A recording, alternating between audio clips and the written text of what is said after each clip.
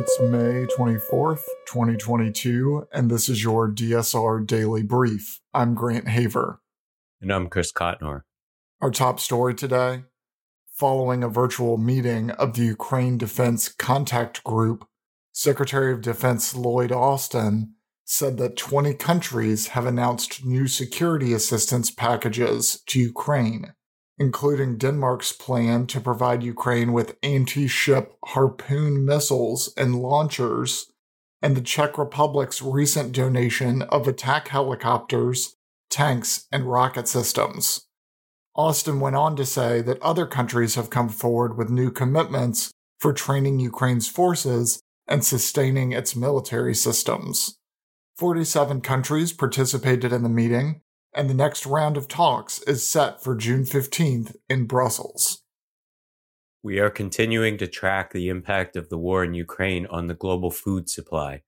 New images from Maxar Technologies, dated May 19th and 21st, show two Russia-flagged bulk carrier ships are docking and loading up with what is believed to be stolen Ukrainian grain. Ukraine's President Volodymyr Zelensky has accused Russia of gradually stealing Ukrainian food products and trying to sell them. Earlier this month, one of the ships filled up on stolen grain and attempted to dock in Egypt and Lebanon before ending up in Syria. The Russian ruble is stronger now than before the war. This morning, the ruble was trading at its highest level against the dollar in more than 4 years. Russia said it would loosen capital controls late Monday to avoid reduced export revenues. However, the move will likely take weeks to work its way through the financial system and weaken the ruble. For the second straight year, inhabitants of Brazil's Amazon rainforest are being overwhelmed by flooding. In Brazil's Amazonas state alone, an estimated 367,000 people have been affected by rising waters, the state's civil defense authority says. Heavy rainfall in the Amazon over the past 2 years is associated with the La Niña phenomenon, when Pacific Ocean currents affect global climate patterns, in which scientists say is intensified by climate change. Flooding causes significant damage to agriculture, making food distribution one of the most urgent needs. Ethiopian security officials are conducting a massive operation across the country that has led to the arrests of more than 4,500 journalists and activists in one region alone. The crackdown, dubbed a, quote, law enforcement operation, came into effect after the administration of Prime Minister Abiy Ahmed on May 20th cited the need to, quote, protect citizens and ensure the survival of the nation. Some political parties and media outlets in the country have been accusing Ethiopia's government of conducting abductions, a practice that some activists call a new tactic. Ethiopia's deadly war has subsided in recent months after the government announced a humanitarian truce and Tigrayan forces accepted it. But killings, rights violations, and mass arrests are being reported in several parts of the country, notably in the Oromia and Amhara regions. The leaders of Japan, India, Australia, and the United States, or the Quad grouping, pledged to work toward a free and open region and focus on fighting climate change at the start of a summit in Tokyo on Tuesday. The group was resurrected in 2017 amidst changing attitudes toward China's growing influence in the region. Japanese Prime Minister Fumio Kishida urged members to, quote, listen carefully to regional neighbors, including the Pacific Islands, to help resolve the immediate challenges they face. Russia was among the topics to be discussed as well, and President Biden was expected to meet with India's Prime Minister privately to discuss their differences regarding the war in Ukraine. Senior diplomats and European Commission officials have accused Poland of continuing to hold hostage a planned law to impose a minimum 15% tax rate for multinationals after a debate on the rules was scrapped at the last minute late Monday. Since talks began on the EU bill, which was negotiated under the stewardship of the Organization for Economic Cooperation and Development, Poland has repeatedly demanded the tax rate be legally tied to the introduction of a separately negotiated global levy for the world's 100 biggest companies.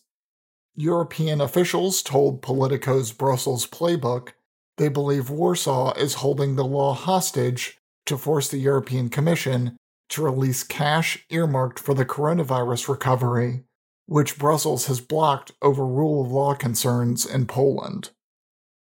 More than 100 cases of monkeypox, which causes a rash and a fever, have been confirmed in Europe, the Americas, and Australia, though the WHO believes the spread is containable in countries where the virus is non-endemic. Despite being the largest outbreak outside of Africa in 50 years, monkeypox does not spread easily between people, and experts say the threat is not comparable to the coronavirus pandemic.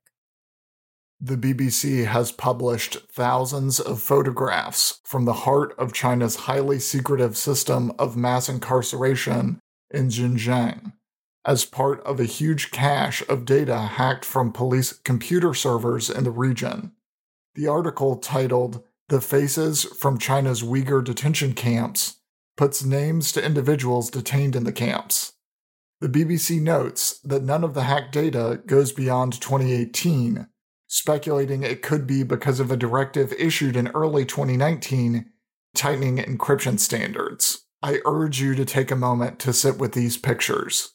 The BBC highlights a few people, including the youngest detainee, who is only 15, and the oldest, who is 73. They also document some of the arbitrariness of this brutal crackdown, including jailing a man for 10 years in 2017 for having studied Islamic scripture with his grandmother for a few days in 2010. Other outlets have reported forced sterilizations, forced labor, and indoctrination sessions at these detention camps. I hope to see the Biden administration step up to this challenge, especially given the trip to Xinjiang by Michelle Bachelet, the UN Human Rights Commissioner, this week. In lighter news today, a couple hundred people grabbed their pool noodles and headed to a Nebraska park this weekend to battle over the right to the name Josh. The event started as an online joke when Josh Swain from Tucson, Arizona, sent out a tweet challenging anyone who shared his name to fight over it.